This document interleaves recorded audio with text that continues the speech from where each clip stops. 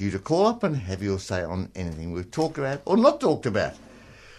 Well, under the banner of investing in welfare recipients to improve their lives, what a joke, the Australian government yesterday unveiled an offensive designed to satisfy the demands of the financial and corporate elites for the dismantling of welfare entitlements. The government's trying to put new window dressing on measures designed to coerce some of the poorest workers in the country into low-paid jobs.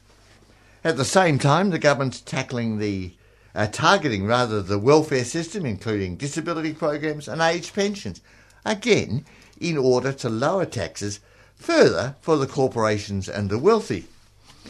The Minister, Christian Porter, as the Social Services Minister, declared a revolution to eliminate welfare dependency. Revolution, eh? Yeah, that's right. To eliminate welfare dependency. And he means, of course, poor people receiving money, not rich people receiving money. In reality, the proposals take it to a new level, the welfare to work drive by successive governments, Labor and Coalition. Porter rejected criticism that unemployment benefits, which have been kept at below poverty levels for 2 decades, they're currently a fabulous $38 a day for single adults, push people into poor quality, part-time and low-wage jobs. Porter boasted of the punitive success of the welfare streeting. By making it challenging to live off unemployment benefits, the government was already pushing off within 6 months 6% of those who rely solely on the benefit. Only 1,500 people remain on the base rate for a long period. The government tried to go further. He insisted by compelling applicants to wait 4 weeks before payments began. I mean, that's just cruelty. Porter's cynical declarations about the dignity and purpose of work are based on a false premise. One, which is, of course, that there are actually jobs out there for people to take up. Even according to the understated official statistics, more than 720,000 workers are unemployed, and there are 18 job seekers on average for every job. For every job, yeah. And you still people are expected to come up with, was it 20 jobs a fortnight or something? Exactly. Well, where do we need to get these jobs I don't know. Roy Morgan, the pollsters, estimate that the real level of unemployment is twice as high as the official 5.7%, which is a total lie.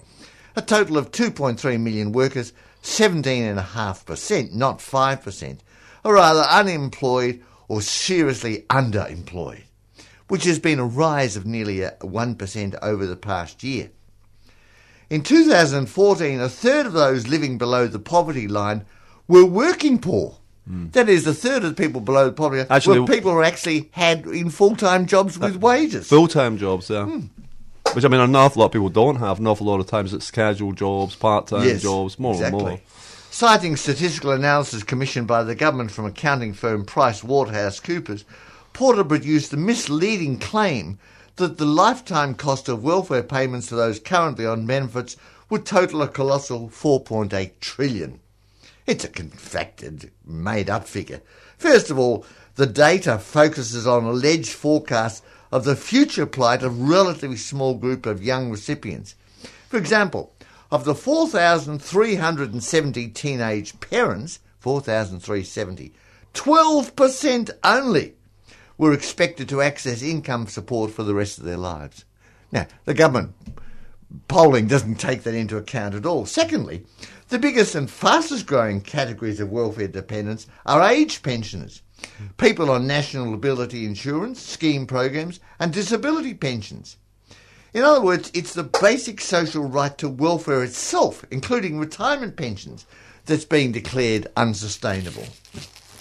Assisted by the corporate media, which constantly demonises dole bludgers, single mothers, welfare parents, governments, Labor and Coalition, have already dramatically lowered the proportion of working-age population receiving income support payments from 25% in 1994 to 16.5% in 2015. This has been done by punishing measures such as eliminating sole parent payments once the youngest child turns 8, imposing harsh work tests on dole recipients, as John said, getting them to apply for non-existent jobs. Why, one measure alone, cutting off sole parent benefits, a process completed by the Gillard Labor government, the proportion of households receiving these payments halved from 5% in 1998 to 2.4% in 2015. Porter went simply beyond seeking to repackage the welfare to work drive. He advanced an underlying agenda of redefining fairness, and he dismissed social inequality as a social indicator. Fairness now consists, in his view, of stopping the mere transfer of money from one group to another.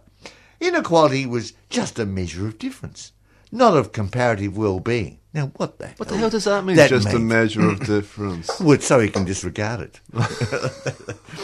Similar nostrums are being brought forward to declare the failure of expenditure on education and health, which is decried as throwing money at the problem. So educating your children is basically, as far as they're concerned, a waste of money. Throwing money at a problem. This means nothing less than the gutting of all social spending in order to boost corporate profits and widen the gap between the wealthy elites and the working class. Well, that's the real welfare. See, it's bottom-up welfare. Yeah, of course it is. Middle-class welfare. According to the recent estimates by the Australian Council of Social Services, by 2014, 2.5 million people, or 13.9% of all Australian residents, were already living below the internationally accepted poverty line of 50% of median household income. Among them were 603,000 children, or 17.5% of all children in Australia.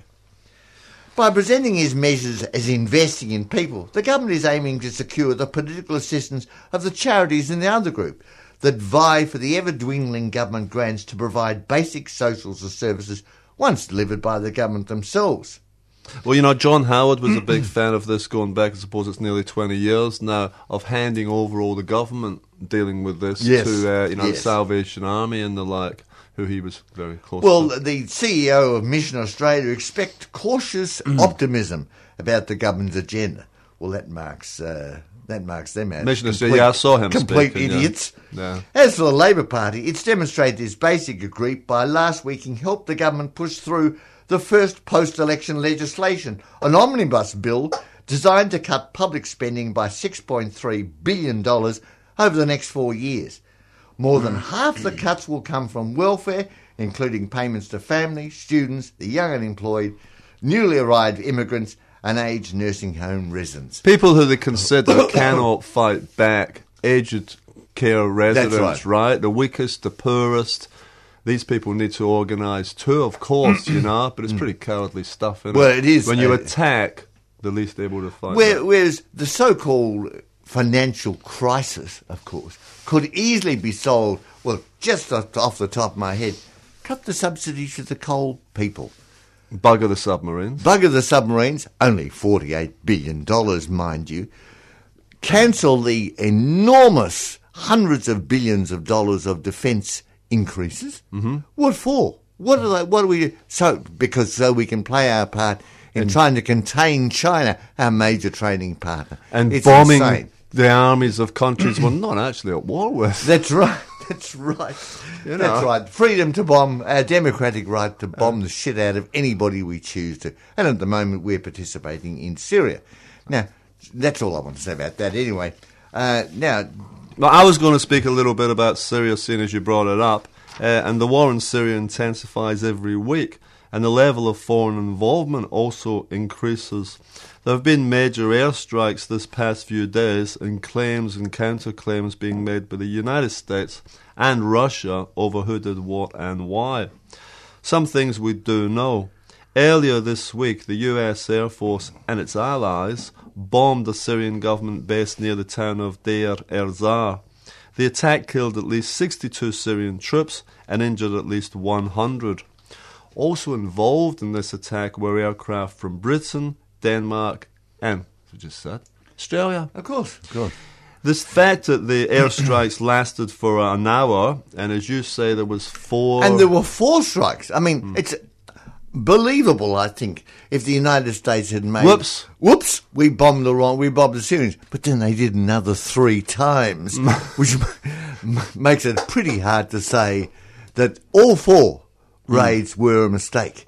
So it lasted for an hour, and what it actually did militarily was gave none other than IS, the extremists, the chance to capture the Syrian government base.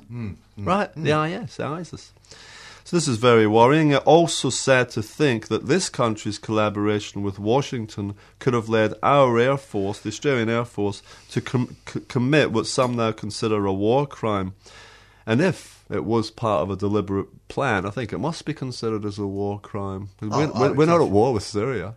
No. Well, we are, but we're not admitting it. We're not officially at war, Yet, even as Russia called an emergency meeting at the United Nations, the United States government refused to issue a formal apology to Syria for what they say was a mistake. I would think it would be normal to apologise for mistakes, or are Syria's Muslim extremists to take heart that the Western powers are yet again aiding them in their quest for power, because this wouldn't be the first time.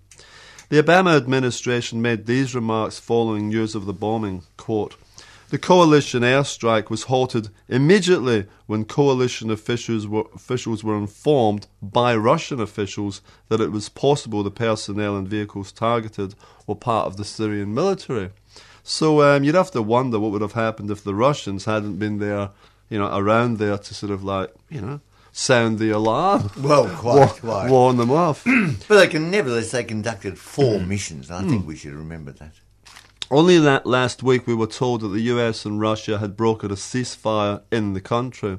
Few would have expected that to last. It's well known that fundamentalists such as IS, definitely they have little interest in peace. But this week it is the nuclear-armed powers, we have to remember that, nuclear-armed powers, which are escalating the war themselves. There was an announcement by Washington and Moscow that a joint task force was being set up to tackle IS and the other Muslim extremists, and most would agree that that would be a good thing if it actually was put into effect. Why then would there be any such attack at this time, unless there are those in political and or military circles who don't want any kind of ceasefire? This makes more sense than Western claims that it was all just a mistake. An inquiry is now being set up to decide whether the attack was a result of one. This is what they're looking into, right? This is a choice. This is a choice where the inquiry's got before them. 1, was it an intelligence failing, or 2, was it human error? Not much of an inquiry then, as both scenarios still point to it being a mistake. Yes, that's right. That's right. So you've got 1 or 2. The Russians, for their part, have implied that it was a deliberate act of war. The involvement of the RAAF must be of concern to the Australian public, that's us. The Abbott government recklessly got us involved in what it said was a campaign to fight IS in Iraq. That quickly became a campaign in Syria, possibly against IS, possibly also against the Syrian government, possibly now against both. Another attack took place on Monday. This one was on a United Nations aid convoy in Aleppo, in the north of Syria, and at least 20 people were killed in this one. US officials quickly pointed the finger at the Russians, but both Moscow and Damascus denied any involvement. And I just heard on the radio before that they say that there was a missile found, or a casing found, which was Russian, and the Syrian government are not in possession of it. So that's what they were saying on the ABC this morning. Right. But I don't think that should necessarily be believed. What can you believe? Well, believe? Yeah, quite. It's, I get confused, but I must admit. The New York Times even went so far, this is about the attack on the UN aid convoy, the New York Times even went so far as to say that, get this, private US intelligence has suggested Russian aircraft carried out the attack. Well, it's easy to say that, isn't it? Who the hell are they? Yeah. Private US. You mean somebody on their staff made it up? Yeah, well, Bob, what do you reckon? Yeah. Jack, you're a bit of an expert, aren't you? Yeah. So it's very easy to say, but there's no honest proof whatsoever on private US intelligence. So, but the possibility of that being a mistake, not considered. No, that's all. No. It was the Russians. So the American side have made their claims largely owing to the fact that the convoy was travelling to a rebel-held area. The US says it is fighting Islamic extremists while also opposing the Assad government in Damascus, so there's some dispute that. The Russians, I'm just giving an overview, the Russians say they're fighting... That's what I want to do, actually. Yeah, the US says this. Okay, they say they're fighting Islamic extremists, but it's fairly clear they're also fighting the Assad government. Some say no. Some say no. I think US policy is completely incoherent. Yeah, I don't know how you can now say they're not attacking the Assad government. Yeah, that's how right. Can you that's argue that? But anyway, the Russians, they say they're fighting Islamic extremists. I think there's some pretty good evidence of that, and they definitely support the Assad government. Yes, a long-time ally. Yes, yeah. This war has dragged on for over 5 years. Originally referred to as the Syrian Civil War, it's now much bigger than that. At least 400,000 people have been killed, and millions of people have been displaced. Many of them have tried to flee or have fled to Europe and elsewhere in search of a decent life. Many of these people are now being blamed by some for being in a situation which, they didn't create. This has become a war where now all of the major powers are involved. An end to hostilities would be a great thing, but it's hard to be optimistic about that happening at this stage. Still, it would be a good start if we could organise a peace movement to counter these ongoing conflicts, the way we used to have a peace movement like we used to have against the Vietnam War and against the Iraq War. But when I was looking at these, this bombing by the Air Force and possibly 2 Air Forces, I was reminded of a few years back the former US General Wesley Clark, and he was speaking of, it's quite a well-known interview, he was speaking of what he's called an American plan to take out 7 Middle Eastern countries, one of which was Syria. And apparently he overheard this at the Pentagon. This guy, he's right up there, Wesley Clark. And the quote he used seems to say a lot about how the military-industrial complex operates and about how these hawks, and they can be in any armed forces, but the US Air Force is the big, how they operate. And he said, if the only tool you have is a hammer, then every problem has to look like a nail. Right, that's good. It's a great quote, I wanted to do Syria too, but I wanted to paint some background pictures. John's dealt with the events of the last few days, but I want to make some points. Okay, well, you can come back. Briefly, Yeah. You can come back to this. First of all, we've got the Assad dictatorship has been there for decades. Right? And his father was there, and it goes back to the 1960s. And his father was there, and it was a coup d'etat. It was a coup d'etat. There's no great democracy there. Let's not kid ourselves. It was the dictatorship. Okay, it had reasonable social services. The position of women was better than, say, in Saudi Arabia or most of the US allies. But it was a dictatorship. And in 2011... the Arab Spring spread throughout the Arab world, and the Assad regime crushed the Arab Spring movement. As dictators do. As dictators do. And the Arab Spring people took up arms as a response. Third point we should make is that the United States has been in the region has effectively invaded the Middle East for the last 25 years. In 1990-91, we saw the beginning of the first Gulf War, and the United States has been making war in the region ever since. In that time, it has managed to wreck Libya and Iraq, but it has achieved victory in neither place.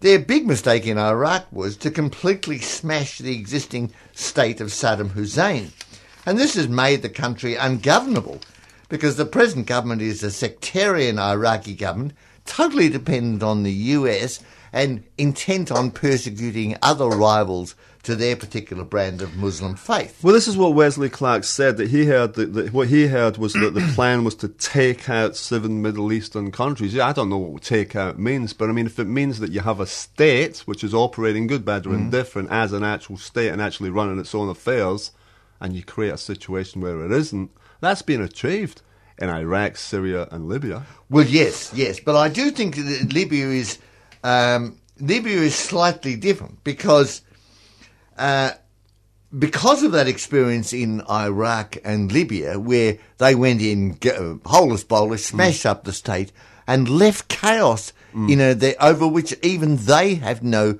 control. Now, what they want is governments in the Middle East that are dominated by the United States, that will carry out The United States, they don't care whether they're dictatorships, they don't care whether they're democracy, as long as they are mouldable and usable in American interests. So business can carry on. So business can carry on. So their tactic in Syria is not to demolish the Assad dictatorship, but to subject to US domination. That means that they will favour the Assad government with Assad in the head or not. That's not the issue to them. They don't want to smash the state, but they want it dominated by the Americans. This, of course, one of the tactics of doing this is supporting various Islamist militias in Syria. And for a while there, the United States helped establish and arm ISIS. I mean, that went pretty badly wrong, but that's what they intended. The Free Syrian Army, which is one of the players in today's thing, which some people claim is merely a continuation of the Arab Spring, is in fact a coalition of some 20 groups, ranging from nutter Islamic militias through to people who would have supported the Arab Spring, democracy and all the rest of it. So there's a coalition of groups. So when you talk about the Syrian Army, Free Syrian Army, it depends where you are under which group happens to be leading at the time. So some of the people in this FSA are actually quite progressive, yeah? Yes. And some of them are not job. Well, that's right, exactly. And I can prove this in a way. The United States has shown in Syria a reluctance to either destroy ISIS or to fully smash the Syrian state, which is why I say US policy is relatively incoherent. Some argue that the Free Syrian Army is merely a US puppet and that the Russians are the only one actually really fighting ISIS. We should note that the Russians have only been recently active players, and they're obviously serious about defeating ISIS in the interests of their client state, Assad, whom they support. Can I just ask a quick question? Is it possible there's some kind of hawks versus doves thing going on within the US? I think there's all that there because the policy lacks any coherence.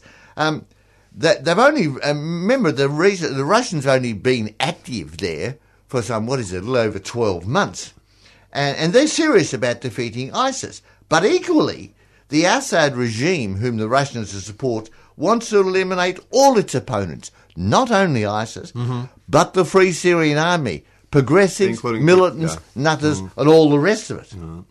A recent report details how an American unit, this is a recent report which you won't read in the local paper. A recent report details how an American unit in Syria arrived in a Free Syrian Army stronghold and was met by popular demonstrations telling them to go away and that crusaders were not welcome. So the response of the Free Syrian Army is not America is wonderful. In fact, they drove them out from this town. Especially if you went on one of those white sheets with a massive red cross on it. Well, they might as well have won. That, in the eyes of the Syrian, that's what they were. And so we have evidence that, at least parts of this Free Syrian Army is anti-American. They're not simply plying tools of the American. American policy is not coherent. It's they who initially funded ISIS because it served as a cat's paw for US imperialism. But they're no longer in control of ISIS. There's no doubt, I think, that the United States made a mistake in hitting Syrian troops, especially as ISIS, now being protected effectively by air cover, made immediate advances. Yeah, that's right. They took the best. Yeah, that's it. Now, there's also aid as to who actually attached the aid convoy. The Russians and the Assad deny it. I don't know who did it. No proof has been offered, only assertions. So it's a very mucky world is Syria, and there are no heroes there. There are no the ABC says that, I think they said a shell casing or something, which is Russian and not, and the Syrian government is not in possession of it. And that's just what I heard coming in here. Well, it's like saying they've used US arms. That doesn't necessarily mean the US used them. It just means they had US arms. Now, these arms go everywhere. That's what I mean. And they fall into the hands of the enemy too. Well, that's right. Of course they do. I just asked the Vietnamese. Yeah, you can't control where they end up. No. So I hope that's made some sort of sense of it. Now, please, you finish up. Yes, please. Good, we've got time too. Yeah, no, I was going to get into something which is like Monty Python would say, completely different. And that's the CUB 55. The dispute at the Carlton and United Brewery here in Abbotsford is still going on. And it's one of the most important industrial actions in recent years. 55 maintenance workers have been sacked by CUB and then offered their jobs back at 65% of their old wages. Now, as the AFL football finals, you can close your ears if you want, as the AFL football finals are into their final week, the workers are calling on football fans, and anybody else really, to boycott CUB beer. Yes, do that, people. There's used to be that Carlton United almost had a monopoly on beer in Melbourne, you know. But now you have a lot of these boutique beers, foreign beers, all this sort of nonsense. Still a lot of people drink Vic, whatever it is, the famous Carlton United beer. I think this is doubly important because Carlton and United is a major business partner of the Australian Football League. Last Friday I was at the MCG to see the Bulldogs win. Oh, you were there, were you? I was there, yes. And you're on board, are you? On the Bulldogs? Well, who else is there? So you're on board. That's right, yeah. Right. So last Friday I was at the MCG and it was hard to avoid being bombarded by the CUB adverts all around the ground. Now, fortunately, this campaign is being endorsed by the Australian Council of Trade Unions, ACTU. Every now and again they pop up. And they've registered thousands of people up to CUB-free barbecues. So this is one way of sending a message to this company, which is not an Australian company. CUB is now it's an affiliate or whatever. It's owned, it's controlled actually by a foreign multinational. Is it American? It's South African, and I think there's some South American involvement, it's Lion or SA or something, and it's all these letters, and you get confused. Mm-hmm. But it's a foreign multinational anyway. But this is one way of sending a message that we don't approve of what CUB is doing. No, good. Yes, we've got to win that. I mean, if they're offering, and they can do it seriously, if they're offering wages to workers at 65% reduction, I mean, there's nothing moderate about that. This is a massive, massive attack on the working class. And if they get away with it? If they get away with it, your job is next. Don't think they're going to stop there. This is a try. If they can get away with this, they can do it to everybody. And the whole idea, I mean, I think the period in which my generation, I think, was dead lucky, the baby boomers, because we enjoyed free education, cheap housing, and plenty of jobs. But I was a baby boomer too, but at the end of it, sort of, I think it's 1946 to 1964. Yeah, something like that. Well, you might have been the end of it, but I mean, free education, that if I were starting out today, I wouldn't own a house. I wouldn't have had a university education. It got tougher in a lot of ways. It's got much casualisation, all this nonsense. And the aim is, and the Americans keep talking about the middle class, which is a misnomer for the working class. Well, Chris Bowen has been speaking about the middle class. If you saw the Edge yesterday. Well, Labour and Liberal always want to muddy the waters about class. They want to confuse it so much that you don't realise that actually 85% of it belong to the working class, and that if we united, we could solve society's problems tomorrow. Well, that's pretty explosive stuff, and so the Americans spend a lot of time obfuscating about class and calling people who are clearly working class the so-called middle class. In other words, if anybody's got a job in America, they're apparently middle class. I mean, it's a ridiculous thing. It's got no connection with reality. If you're not sleeping in a doorway, well, you're middle class. That's right. You're doing all right. That's right. And the people in North Carolina, Charlotte, North Carolina, which has just been put under a state of emergency. Yes. Owing to Well, I mean, that's another thing too. Another way of diverting people away from the fact that there's a tiny minority of financiers and capitalists ruling society in their interests, not ours. I've forgotten the point I was going to make. Is to divide us up along. Is to divide us up, and the constant emphasis on sexuality and race. That the big issue is whether you're gay or straight. The capitalist class don't care. As long as you're standing upright and they don't have to pay for your getting better, They don't care whether you're straight, black, blue, or brindle. Yeah. You're exploitable labour. And yet, if they can get one lot of workers egged on by idiots like Hanson to blame all your problems on the Muslims, problem solved. I mean, was talking to a One Nation fellow at the gym there, and I said, the gymnasium, yes. That would explain my magnificent body. And I said, Jan's got her head in her hand.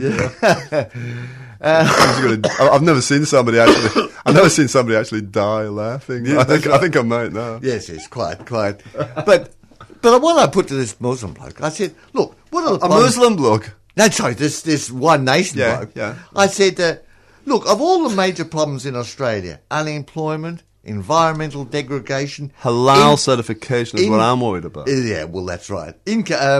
The fact that the mass of the people are getting poor, massive inequality, unemployment, shitty jobs paying money, lack of social justice.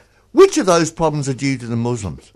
Not one of them. Though all those problems come from the capitalist class, who are considerably less than the 2% of Muslims. So, but it's a scapegoat. And I said to this bloke, do you understand the concept of scapegoat? That today it's the Muslims. 50 years ago, it was the Jews. Well, 20 years ago, it was the Asians, according to Paulie. Well, that's right. She's quite... It was the Jews, and then in the 50s, it was the communists, and then it was the Italians, and then it was all the Asians, and now it's the Muslims. Apparently, 0.4% of Queensland's population is Muslim. So that's 1 in every 250 people. Oh, it's dangerous. They're being swamped. They're being swamped.